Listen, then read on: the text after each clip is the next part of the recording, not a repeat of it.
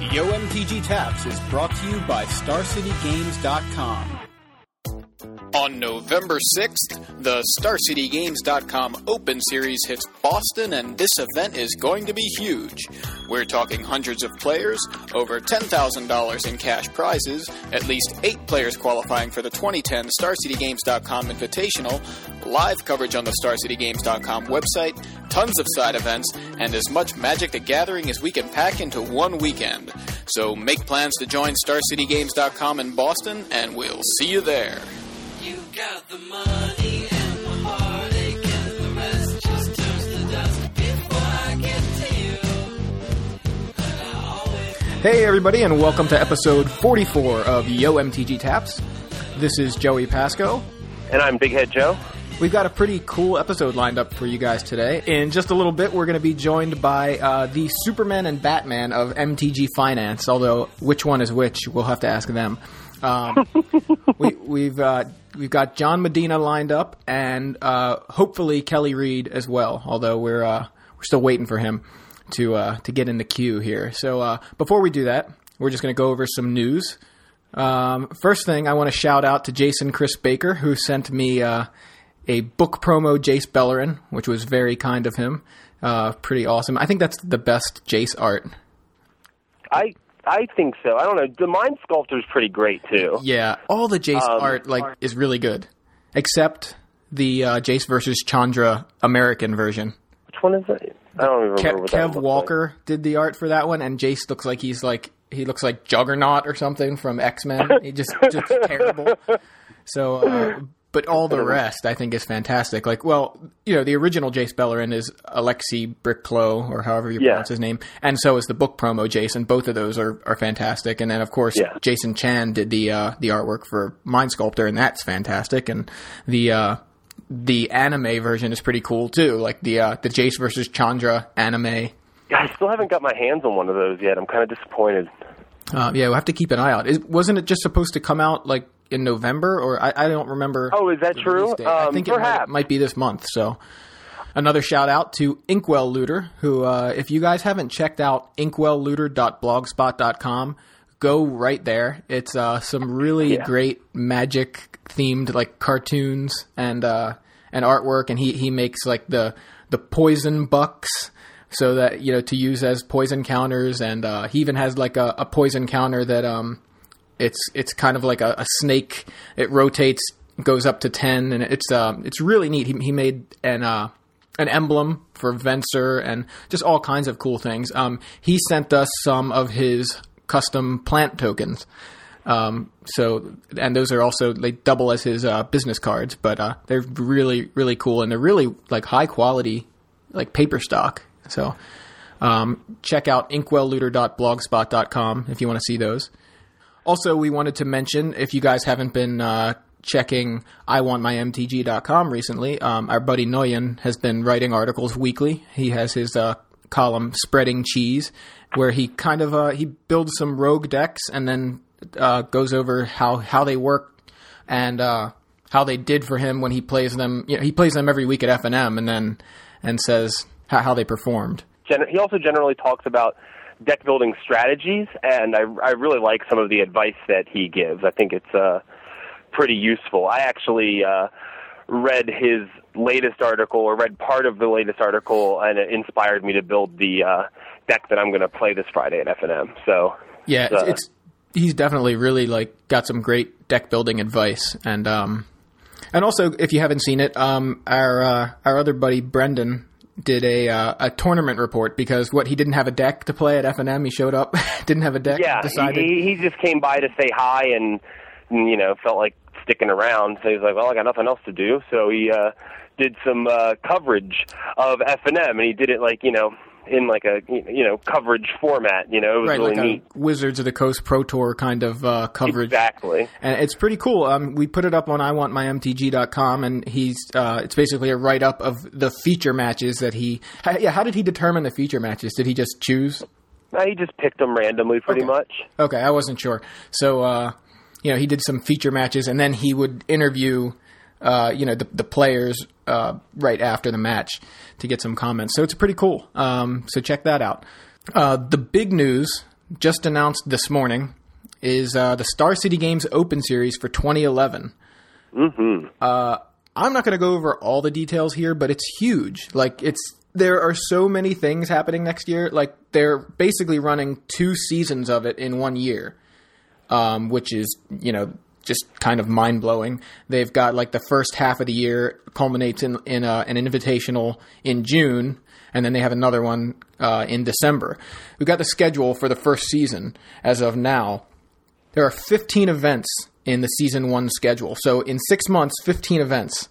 They've got Kansas City, San Jose, Indianapolis, Washington, D.C., Memphis, Dallas, L.A., Atlanta, Boston, Charlotte, Orlando, Louisville, Kentucky, and then Indianapolis again for the final, the Invitational in June. So it's just huge. And then on top of that, they've got more events on Sunday, like a draft open series on Sundays. The draft open series is, I think, one of the coolest announcements they made. I think that's just going to be really neat. Yeah, I mean, it's crazy. So they go Saturday Standard, Sunday Legacy. That's what they did this year. Coming up, they've got Saturday Standard, Sunday top 8 of Standard, so that everybody doesn't have to stay awake, super late, and all the players in the top 8 can actually play with some energy, having some sleep behind them. Oh, that's pretty neat. I didn't actually look at that. That's pretty cool. Yeah, so like the top 8 of Standard is 9 a.m. on Sundays, and then everybody can wake up and see the GG's live coverage on Sunday morning of the top 8. And then at 10 a.m., the Legacy Open begins. And the other thing is they have a whole StarCityGames.com Players Club, where based on the open points you get, you can earn everything from a free pack of sleeves, which is just if you have 4 open points, to if you have 125 open points, you get a play set of the entire Standard format, plus appearance fees and buys, and it's just amazing. Like, basically it scales up based on how many points you have, but it's really set up a lot like the Pro Tour. I mean, there's buys, appearance fees. We essentially have a non-Wizards of the Coast run Pro Tour happening right here, or more like Grand Prix, but very similar. Absolutely. I think, okay, so people have been complaining a little bit on Twitter, but, of course, people would complain about the way $20 bills are folded if they're put in packs. But people have been complaining about, the buys and, like, the little point system. But I think what people aren't realizing is that it seems like it's going to be quite difficult to really amass as many points as would be necessary for, like, the 125. You know what I mean? Like, people aren't really realizing just, like, how, like, conservatively the points are distributed. You know what I mean? Like, people, like, are thinking, like, oh, man, everybody's going to have buys and all this stuff. It's like, yeah, well, you got to travel to these events first, Right. I mean, and really it's not just, like, you can't, like, earn Star City points outside of the Star City Opens. You know what I mean? It's not like DCI where you can just, like, get buys from playing anywhere. You know what I mean? You have to actually go to these specific events to earn the points.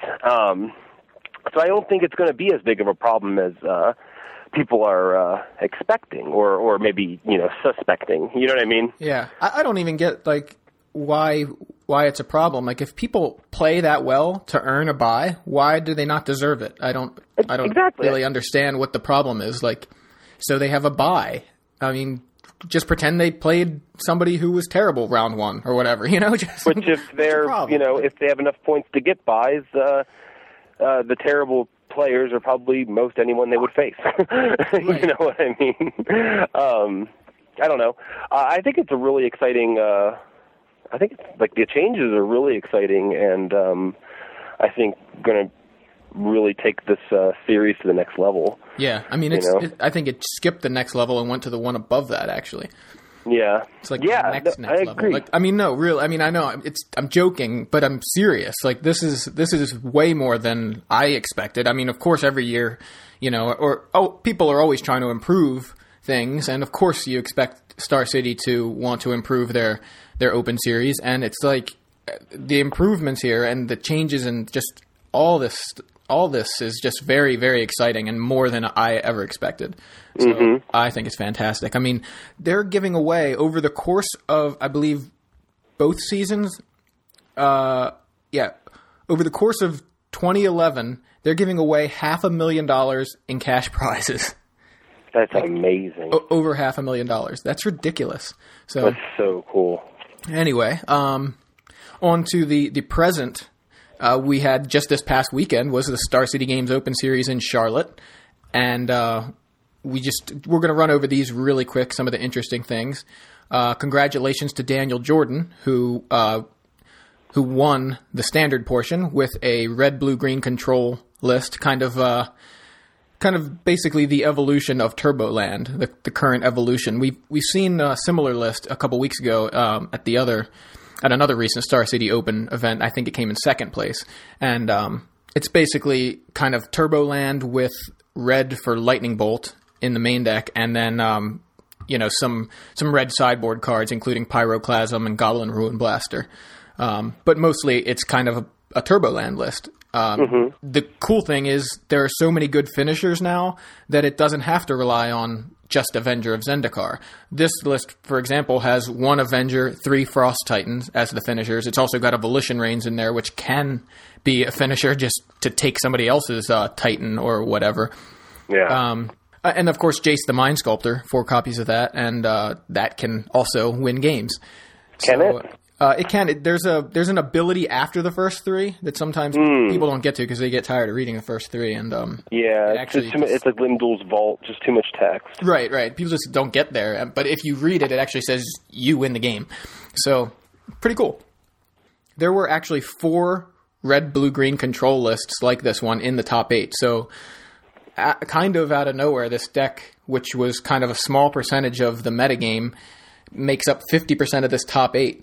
That surprised me, and I'm sure there are nuances and slight differences, but for the most part, they're all going that same way. But the second place deck is Goblins, which was played by Christopher Cannon, and the really exciting thing about this list is how similar, like, the concept is to the deck that you built kind of for fun with the one I talked about on Mana Screwed. Right. I think you might have mentioned it on our podcast as well. Like, I can't really remember, but essentially it just goes a whole bunch of cheap or 0 casting cost artifacts that can accelerate or sacrifice to cast Kuldotha Rebirth, and a bunch of goblins and burn. So it's got, Mem Knights and Goblin Bushwhacker and Goblin Chieftain, Goblin Guide, Spike Shot Elder, Lightning Bolt, Galvanic Blast, Mox Opal. It's got Devastating Summons. It's like all in goblins. So very cool. I mean, and it made it all the way to second place. This isn't just like one of those, look at this deck that did pretty well and came in 40th or whatever. It's made it to second place. How did it resist Pyroclasm is my question.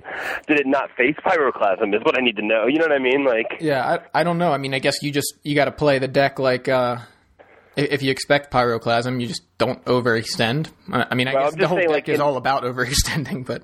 Right, but in my experience playing the deck that I had tested, it just was a dog to Wrath or Pyroclasm. The mono black deck that I'm toying around with right now is definitely going to be running a full set of Marsh Casualties in the sideboard. So, like, you know what I mean? Like, yeah, I mean, I think it's a lot about kind of winning. Like, it's got Goblin Chieftain, which gives goblins haste. So even after a Pyroclasm, if you can drop a Goblin Chieftain and then Kuldotha Rebirth, that does require 4 mana and an artifact to sacrifice. But that right there is, you swing in for how many goblins you get? 3 or 4? 3, right? 3. Right. So you're swinging right in for 8 damage the turn after a Pyroclasm if you just do that.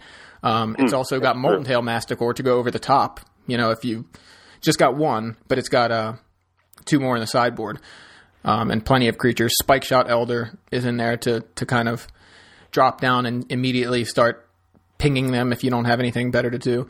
Devastating Summons is nice follow-up to a Pyroclasm. It's I'm sure it's not easy, but it's got its ways, and it's got chimeric mass in it as well, which of course naturally avoids pyroclasm, and also double as a cheap or free artifact to sacrifice to Kuldotha Rebirth. And he has one in the sideboard as well. So I mean, I guess that's the obvious just looking at the deck list. Onto the legacy portion, the winner was Nick Spagnolo, whose name you may recognize because he's won several Everything events. ever. This is ridiculous. He is a beast right now. Okay, so he won New York States. He won both TCG player events in Boston on Saturday and on Sunday. He got top 4 at the Star City Open standard portion on Saturday, and then won the legacy portion on Sunday. Like, what is going on, and how much did the devil pay for his soul? What did the devil give you for your soul, Tommy? Well, he taught me to play this here guitar real good. Oh, son, for that you traded your everlasting soul? Well, I wouldn't use me. So, wow. Congrats to Nick Spagnolo, who seems to not be able to lose. Right. Must be nice, right? Yeah, right. All right, I think it's about time we can add John into this call. We haven't seen Kelly show up yet, but as soon as he does, we'll put him in here too. So, hello? There he is. Oh, there he is. Can you hear me okay? Now we can. Yeah, now we can hear you. Yeah. Okay, sick. I think there's something of a delay. Is there still a delay now? No, it sounds okay. Okay. Okay. Yeah, I got 1 bar, so we're operating with 1 bar. Thanks, AT&T. Nice. How you been, John? I've been pretty good. How have you been? I'm doing pretty good. I hadn't talked to you in a while, so... I've been seeing on Twitter that you've been making the big bucks. So far it's been pretty good. Like, to be honest, like right now, I feel like my stock is lower than it's been in a long time, but I also don't feel like that's a huge problem. I just got to keep working. You know what I mean? Like, yeah, I know what you mean. but yeah, I've definitely like purged. You know what I mean? I've definitely purged fairly recently, and we're down. We're looking a little bare, but I don't think that's a huge deal, and I think that I can turn it right around. Like I felt like my collection was looking a little bare before last weekend when I sent off $360 worth of cards. You know what I mean? Like I was like, oh, I'm kind of getting thin, and then I traded for 9 Molten Tail Masticores and made $160. Yeah, I do that on purpose a lot. I'll sell down to the bare minimum of cards I need to trade again, and then I'll just trade it back up into like, expensive cards, and then sell that stuff. So when you're constantly taking money out, you just have to keep hitting the tournaments, like right. The reason that we wanted to have John and Kelly on today's episode was because there's been a lot of talk on the internet recently about how pack to power and this kind of trading is basically stealing, or how ethical is it? And a lot of people throwing around the word ethics, and I think what's getting one of the key points that's kind of people are like forgetting about is that it's called grinding for a reason. It's not easy. It's not like, I'm going to trade this pack for a piece of the Power 9 in one trade. It doesn't happen that way. It's a grind. And, we wanted to get the opinion straight from you and from Kelly, who I know you guys have probably been getting this kind of feedback a lot, over the course of, I'm sure, ever since you've been more, public in the MTG community. You guys have probably heard this kind of thing a lot of, in a lot of situations. And, an article came out a few weeks ago by Peter John over on Pure MTGO, where I think the title of the article was "Pack to Power is Stealing." So, straight from the originator of the entire Pack to Power idea, we wanted to get your opinion. Okay, so we're going to talk to the originator of Pack to Power? Sick. Yeah, I think that's you. Yeah. Oh. At least you trademarked the name anyway, right? So that was good. Yeah, this is it's a really, there's so many ways to like address this whole ethics topic.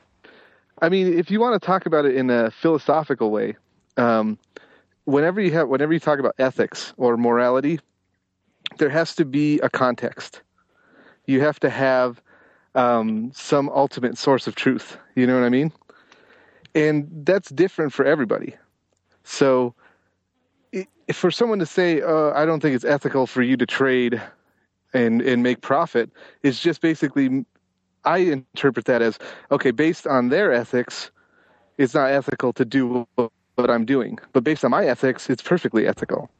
Yeah, so ethics is entirely subjective, so they kind of can't use that as a judgment, as a metric, exactly.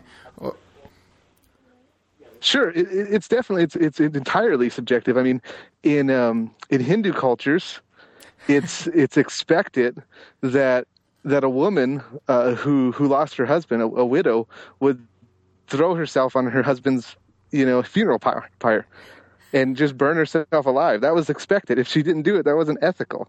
Right. So so I mean, it wasn't moral for her to want to live after her husband died. It was looked upon as really negatively, and sometimes they would just throw her on there. I mean, forced ethics, right? So in that culture, in that context, that's what's ethical, and so it's really, I'm kind of at a loss for words for when people say, oh, you're not doing things that are ethical. It's like, well, how do we measure that do we measure it from a perspective of, okay, whatever is good for the MTG community is ethical and whatever is not ethical? I mean, that would be the logical, because if we were going to make our own ethics, which is what we're having to do here, because everyone follows their own set of ethics. So if we were to make our own, we'd have to base it on the community, because that's what we're all have in common. That's what we all be part of, Right. So then the question becomes, is this type of trading good for the community? And I think it's not only good for the community, but it's necessary. I mean, afford to buy cards. They have to use their collection as equity to get cards. And this allows them to play all the decks at their whim. When you remove that and you say, okay, now you can only buy from dealers, it stops people from being able to make the decks that they want to make or get the cards that they want to get, because they can't use their cards as equity. I mean, here's the deal, right? Everyone, when they trade, has their own goals in mind, right? Now, I don't think that there's any crime in someone having goals. If you can think of, a situation where goals equal bad, let me know, and I'll take all this back. But, people have different goals. Some people are trading to acquire the cards they need for their decks, right? Mm-hmm. And that can also break down into which format people are playing, Some people are trading in order to, maybe to trade up into things an extreme example of that obviously is Pact of Power.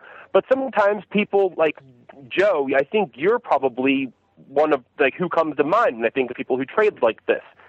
You'll trade smaller things for something slightly bigger than that, so you can eventually trade into bigger, top tier chase rares. Right? Right.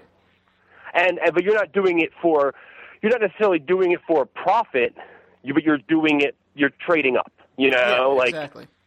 And then other people trade to sell cards and to make money. And I think that all three of those goals should be respected.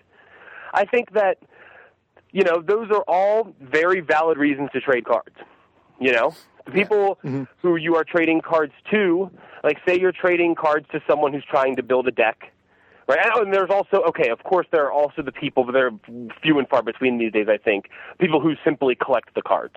I guess you have to include that because people do that. Well, some of that overlaps. People that want to collect the cards and play the right decks, and that just want. Well, yeah, but there are some people who got to collect every some people who want to complete a foil set. Right. Exactly. You know what I mean? Which is beyond me, but anyway, that's just me. It is a collectible card game. Yeah, it is. I guess it's a collectible card game. But like, I think that there's nothing wrong. Like, and this is what I always tell people. Like, and I'm sure I probably pulled this straight from one of John's articles. There's nothing wrong with trading. I mean, gaining value in a trade if both players are happy with the trade. Yeah. You know, if both players are satisfied with the trade, then there's nothing wrong with that. Sometimes, you know, the values on, like, Star City won't match up exactly, but a lot of times if you're trading with someone who doesn't give a crap about those values, then it's fine. If you're trading with someone who gives a crap about those values, they should know those values. Yeah. And if someone asks you, what does this go for on Star City Games, you just tell them. Like, I just tell them what it's going for. You know, I don't see anything wrong with that. Like, it's like on that show. It's like on the show Pawn Stars, where the expert comes in. Have you guys seen Pawn Stars? I know of it. I've never seen it. So basically, it's this show where it's a reality TV show about a pawn shop. Okay, and this guy owns a pawn shop in Las Vegas, and so like all kinds of weird stuff is always coming through the door, like gas masks and like, you know, bikes and like just everything you can ever imagine comes through this door. Okay, so basically the guy doesn't know everything about everything, so sometimes he'll have an expert come in and appraise the item. So it's kind of like Antique Roadshow meets pawn shop, you know. What'll happen is the expert will say, okay, so you can probably get $5,000 at an auction for this like item. Okay. And then so when the expert leaves, the owner of the pawn shop will ask the person, okay, well, what do you want for it? You know? And the person will be like, oh, well, the expert said it was worth $5,000, so I want $5,000.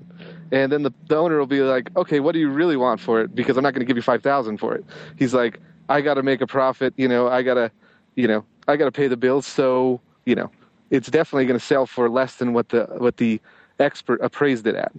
It's funny that people understand that when it's dealing with something else, but not with Magic cards. When it's with Magic cards, they don't seem to grasp that, you know? Yeah, and I think a lot of people forget the intangibles too. Like sometimes you're trading, you know, cards, like it's card for card, but you're also putting forth like the time and effort it took you to learn the values of that card. You know, learn the values of those cards, the work. Like, yes, that other person isn't getting that, but that's what you're giving for it. There's a lot more to it than just this, I'll trade you this card for this card, and I'm making a profit on it. There's a lot more time that goes into that for the people that know the values. And, I mean, here's an example just between Joe and I. Joe is trying to trade to make profit, to make actual money, and he goes through these websites and spends his time finding out who has the better buy prices on certain cards, and he either writes it down or memorizes it. I don't want to do that. I don't want to put my time to do that. So I probably if Joe and I were trading and didn't know each other, he might end up with a better deal than I would, depending on what cards he was trading for, because maybe he's trading for some non-standard cards that I don't really know the values of anymore, and he spent his time to learn about. So, you know, just because I'm losing out on the deal and it looks like Joe's profiting, his profit is at the expense of his effort and time to learn the values. I agree with everything you're saying about time and effort. You know, we also, as traders, we make ourselves available at these tournaments, you know, and we also research which cards are going to be in demand. We put time into getting those cards, and because of that, you know, people are able to trade for them.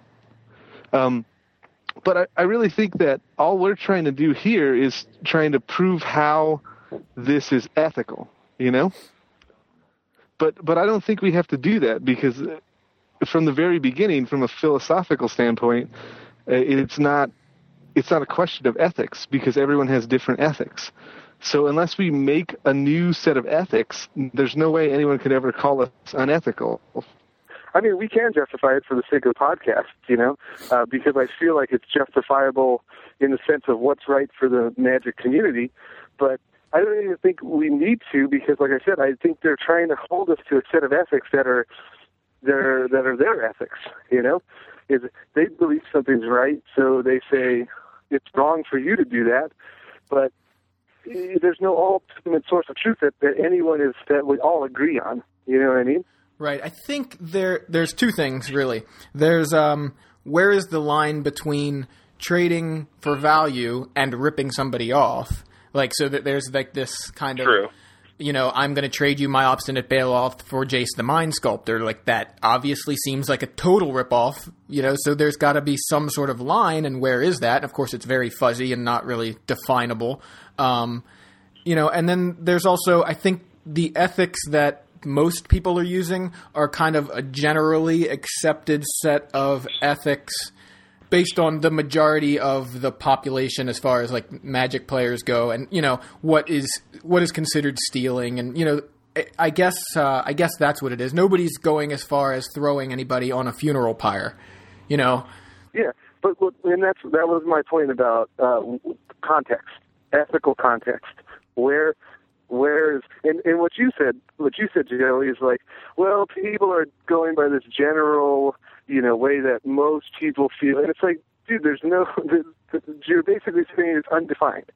I mean, let's not give any more credit where credit shouldn't be due. The thing that they're I guess holding on to for what's ethical and what's not is undefined, and you can't.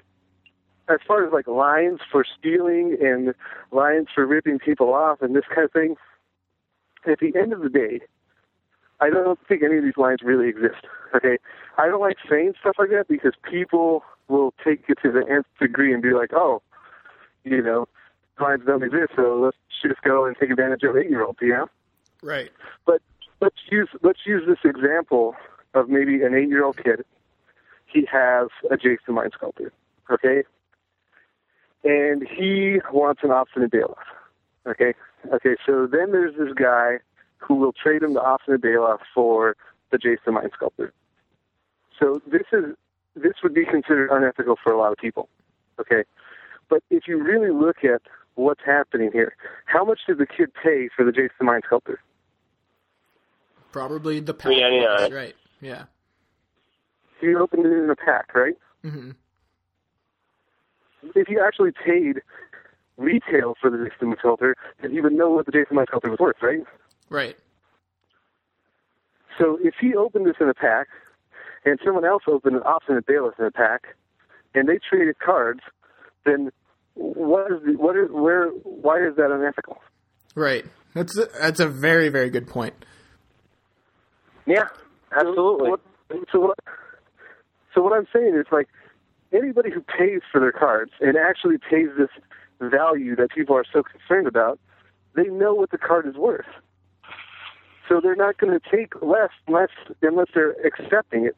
Anybody who doesn't, who gets their cards other ways, and not as expensive ways, then it's just basically a piece of cardboard to them that they're exchanging for a piece of cardboard. Because at the end of the day, this is all cardboard. If I took a Jace the Mind Sculptor into a supermarket and I asked the single mother, hey, give me $80 for this, she's going to laugh me out of the store. Right. Okay, because it's a piece of cardboard. It means nothing to her. You see what I'm saying? Yeah. It's all about having outlets, too. Like, knowing where you can get that $80, because if you don't know where you can get $80 for Jace the Mind Sculptor, then it's also worthless to you. It's only worth as much as you can get for it based on what you know. Yeah, and how is this 8-year-old kid going to get $80 out of a Jace the Mind Sculptor? And even if you trade the kid $80 worth of cards, what's he going to do with them? He's just going to take them. They're going to go in this box of his with a rubber band around him, and then he's eventually going to trade them off to somebody else for, Fear Angels or something. Like, yeah. So it's not going to. The value is not going to stay there, and so. I mean, let's just be honest. This is what's happening. I'm not advocating that you go and trade 8-year-old kid for a Jace the Mind Sculptor. Okay, that's not what I'm advocating. But I'm using the example to really dig into where are the truths here. You know what I mean? What are we really talking about? Right. Let me kind of piggyback off of what John's talking about here, and this is a story that Joe can relate to as well. And I'm sure John can relate to it too, but Joe will know exactly what I'm talking about. So there's a kid who comes to our F&Ms, right? And he's not a kid. He's a full-grown man, right? And he's a pretty kick-ass player, right? He's got a pretty stocked binder of some really sweet stuff, okay? He's got some really good stuff. And so I'll be like, hey, man, you want to trade? He's like, yeah, sure. And I look through his binder. I'm like, okay, I like the Koths. I like the Mox Diamond. I like the Elspeth. I like the Baneslayers. And all this. You know, so I'm like naming all these things that I want from him. And I'm like, take a look through my stuff. Let me know what you see. And he goes through and he's like, I like the Mirror Reservoir. And I'm like, anything else? No, that's it. And I'm like, what? Like, I just named like 10 $40 cards, and you just pulled out like a $2 rare. Like, come on. Like, really? Like, you know, so like, it gets to a point after a while, like, you know, you want to, the kid needs the cards. You can't just be like, well, I'm not trading with you because you don't want enough stuff for me. You know, you gotta like try to make the trade happen for the kid. You gotta try to get him the stuff he wants. So eventually, you know, like he actually at one point found a Mutavault that he wanted, you know? And this was back when Mutavault was $20 and Elspeth was $40, right? Elspeth has since dropped. So like he had a Mimic Bat and a Mutavault out, which, you know, roughly comes about $25 on Star City. I had a Baneslayer, an Elspeth, and a Koth, which are $50. Back then, it was a $50 card, a $25 card, and a $40 card, right? Yep. So I set all three out, and I was just like, okay, pick one, right? And I was like, I'll do these two for any one of these. He had an opportunity to make it a dead even Star City trade, but he chose the Elspeth. You know what I mean? Right. Like it was just like one of those things where it was like, huh? You didn't get the Koth? You're a noob, man. You should have got that Koth. No, I'm just joking. No, he didn't really. He was kind of hesitant to trade the Koth, and like I wanted to make a trade happen because like 8 times we try to trade and 2 times we actually trade because of these same situations. I was just dying to get a trade to actually go down with the kid because it's just like there's always such a disparity between like what I want from him and what he actually wants from me. And Joe, you had the same exact thing, right? Yes. He sounds like one of the guys who buys a lot of boxes. Yeah. So, you know what I'm saying? So that's how he gets his cards. He buys a bunch of boxes and then like just sticks it all in his trade by the stuff that he's not going to play in a deck, you know? And he only trades for stuff that he decks. Yeah. I mean, people have different goals when they trade. You know, not everybody like wants to gain max value. Some people just want to finish their decks and like nothing more. Like some people don't have any interest in like trading for value, even when you present valuable cards to them and say you have free reign of this binder, pick away, and they go, I want a mere battle sphere. You know what I mean? Like it's like what, you don't want any primeval titans, like you don't want any Jaces, like they're there. Like I want this card. Like, I want many expensive cards from you. My binder is open. You know what I mean? Take whatever you like. And they're like, I don't want anything. If you just look at the profile of that person, okay, he's a 20-something. He probably fuels his collection by buying boxes and trading for what he needs for decks, right? He's not a tier player because he doesn't want tier cards, right? Right. So this kind of player is not somebody who really wants to, it actually stresses them out to try to figure out values in trades. Okay, so if you're saying get more, that's stressful to them. All this person wants to do is make the decks that are fun to them. They want to play them in the atmosphere of a Friday Night Magic or wherever. And that's like, when that person buys those boxes, he probably has a decent paying job or not a lot of bills or you know, overhead to have to pay. He's got a lot of expendable income or whatever. So you know, to him, buying those boxes is an investment in this experience that he's being a part of. Okay, so as far as what comes out of those boxes and values, that's not a concern to him. What's a concern to him is that he can build the decks that he wants, he can play in this atmosphere, and so the money that he invests is like kind of like going to an amusement park. You know, when you go to an amusement park, you know, you spend $60 on the ticket, right, and like $25 on a hot dog and a Coke, and you don't expect to come out of that amusement park with anything. Okay, but just a good time and experiences. You know what I'm saying? Right. So some people view Magic that same way, is they put this money in, and it's like an amusement park to them. They want to go and experience. They don't want to sit at a trade table and dicker over prices. They just want the card that they want. They don't care what these valuable cards go to or whatever, because they want to get busy playing. They want to go and meet people and have a social experience, these kind of things. So when you look at the profiles of people, and like you say, different people have different goals, and you know, what they want to do is different. I mean, just because somebody else wants to get value doesn't mean that they should make everyone else get value, because not everyone else wants to do that. Exactly. Yeah, everybody finds value in different places, and I think, you know, it's a completely fluid thing. And I know the big debate on your recent article, John, was somebody on there complaining about how you what is it? You had a foil proxy time vault that you must have gotten for $4, right? Whatever $4 value is how you $4 value in trade. Okay, right. So they didn't buy the time vault. I don't think you should buy counterfeit cards, and I don't think you should sell counterfeit cards. But this is something I traded for in a trade. So it's just like this person had it. They wanted to add it to the trade for value. I valued it at $4. They were fine with it, and you know. Then I traded it for someone else wanted it. So, you know, I said, hey, I'm not going to trade it for $4 because then it's just a waste of my time to take somebody one card, give it to someone else for something else, and all that time in between, and you know, and the time I'm sitting down with this person trading is just a waste. So I said $15, and the person was fine with that. Right. There's nothing wrong with that. There's like absolutely nothing wrong with that. You know, like I traded for a Portal Natural Order at like maybe $10 or something, like the other day. Because I mean, to be honest, I didn't know what it was worth when I was trading for it. I was just like, hey, that's probably cool. I'll pick that up. You know what I mean? Like, because I didn't know what else I wanted. So I was like, I'll get this. And we put it at like $10. I don't know, because I didn't know what it was worth. Honestly, did not know what it was worth. Then I looked it up, and it was like $35. You know, so naturally when I traded it away, I valued it at $35. You know, like, these things happen. Sometimes they're mistakes, sometimes they're totally intentional. But, like, someone puts something at a certain value, then that's what you're trading for it at.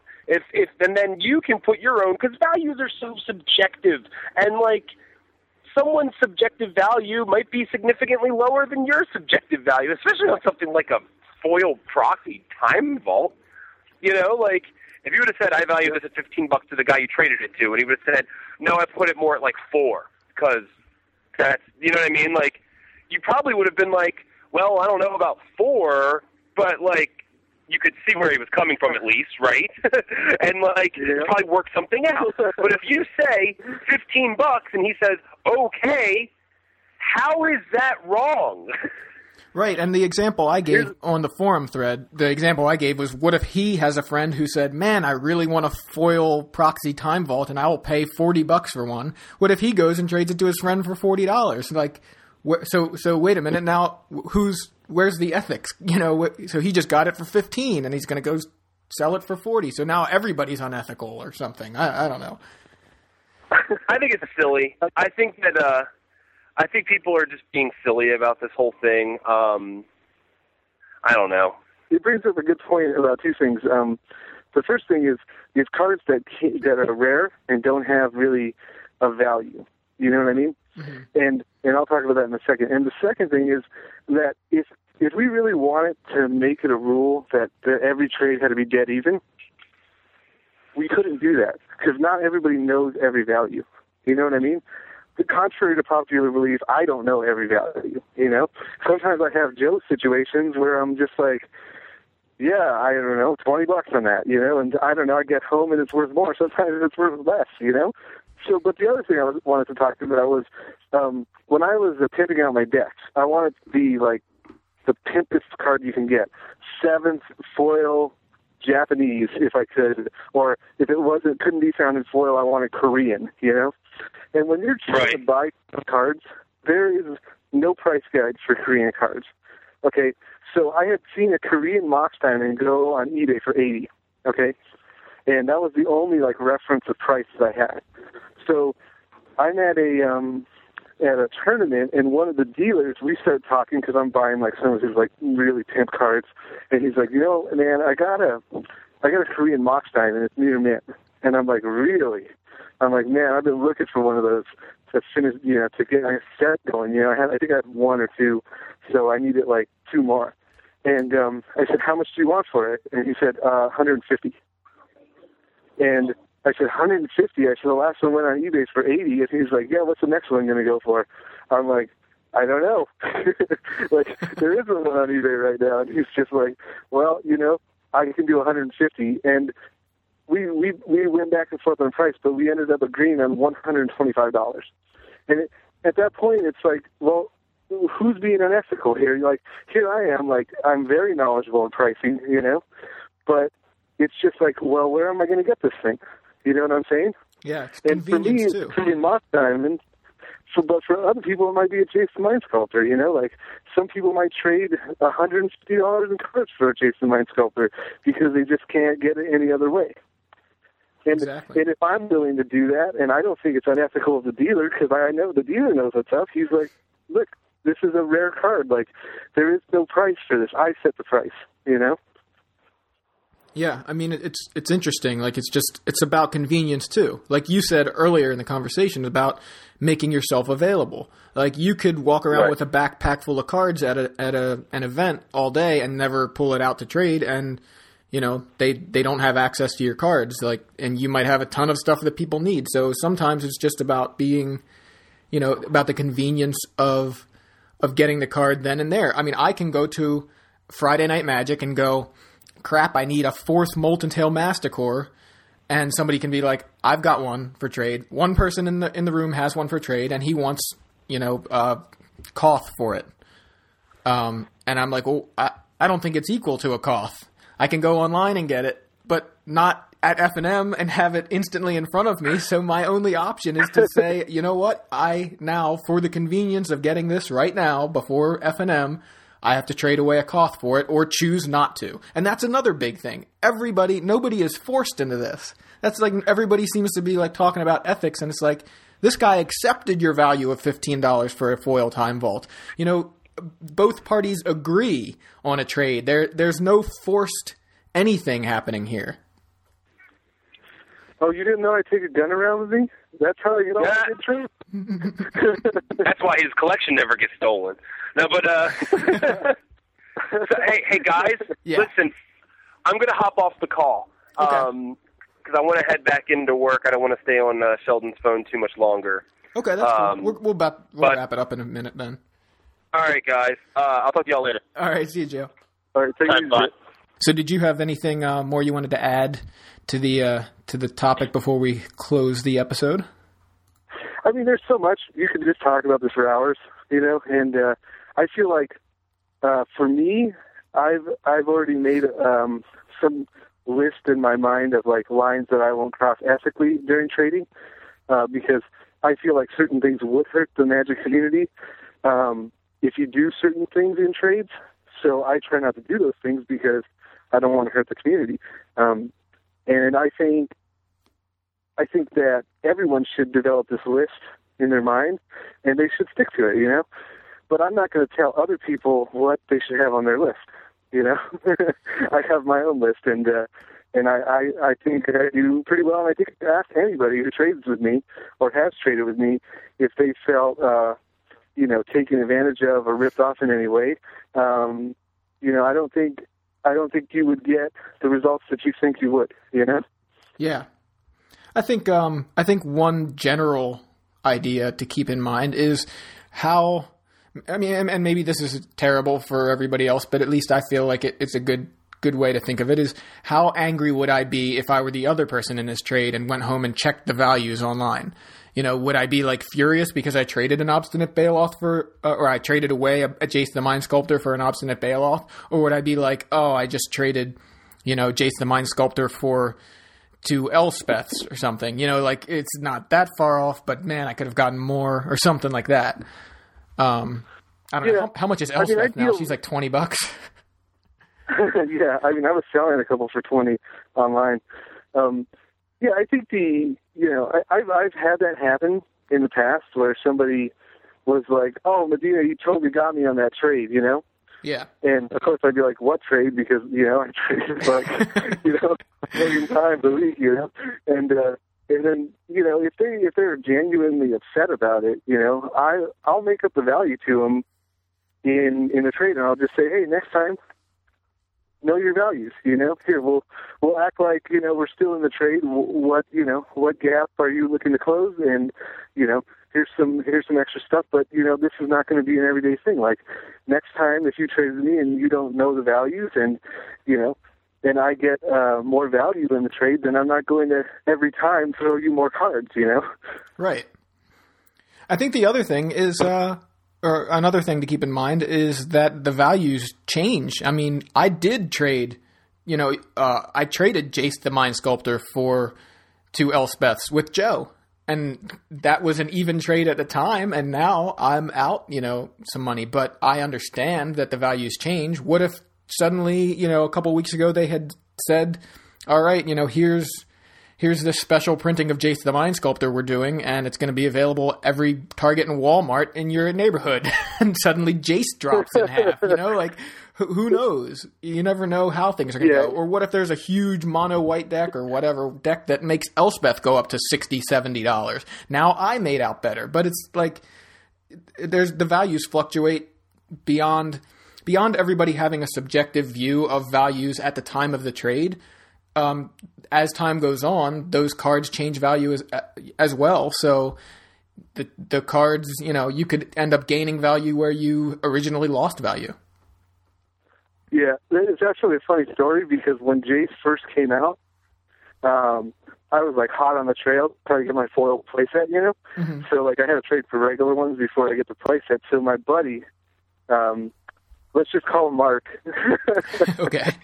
He had a Jace the Mind Sculptor, and I said, "Hey, I want your Jace." He's like, "No, man, I'm not letting go of that. Like, not easy." And I'm like, "All right, I'll give you an Elspeth for it." And at the time, the Elspeth was like $40, Yeah. And the Jace was like just came out to like $30, $35, and the guy's like, "Really?" And I'm like, "Yep, Elspeth right now for the Jace." And he's like, "Okay, done." And like ever since then, he gives me so much crap. I'm like, every time I see him, I'm like, "Hey, dude, you got any Jaces for trade? I got some Elspeths." Yeah, I mean, it's crazy. Like the values change, and sometimes you make out. I have one last question for you. Unfortunately, Kelly never showed up for this, so it's just gonna be us three, I guess, which is certainly fine with me. But when we introduced the episode, we mentioned that we were going to have the Batman and Superman of MTG Finance on the episode, and I said we would have to ask which one. We would have to ask you guys which one you were. So since you're the only one here, you get your pick. Are you Batman or Superman? Am I Batman or Superman? Man, such a good question. I don't know, dude. I think I'm just Medina. Yeah, I'd probably rather be Medina than Batman or Superman, to be honest. Sounds good. That's a reasonable answer, and surprising too. So I guess I expected you to choose one anyway. We'll have to see what Kelly says. We'll get Kelly on the show again. If I could pick for Kelly, I think he'd be Wonder Woman. Yeah. Okay. We'll let him respond to that when he listens to this episode, I guess. So, so you're weekly on Star City Games. It's on Mondays, is that right? Yeah, Mondays, Star City Games, I do a weekly column, and, it's called The Going Infinite, and I talk about card prices and, cards that are going to go up, and I've been talking about all kinds of stuff, selling on MTGO, just methods for trading and all that kind of stuff, so people should check that out. Cool, and they can follow you on Twitter at MTG Metagame, although I think everybody that plays Magic follows you on Twitter already, so. Most of them. Hopefully I'll get a couple more followers this week. Cool. So I guess thanks for being on the show. I appreciate you taking your time and dealing with all these little snags. Yeah, thanks for having me, man. It's always a pleasure. Definitely. Talk to you soon, John. Thanks. Have a good one. Bye.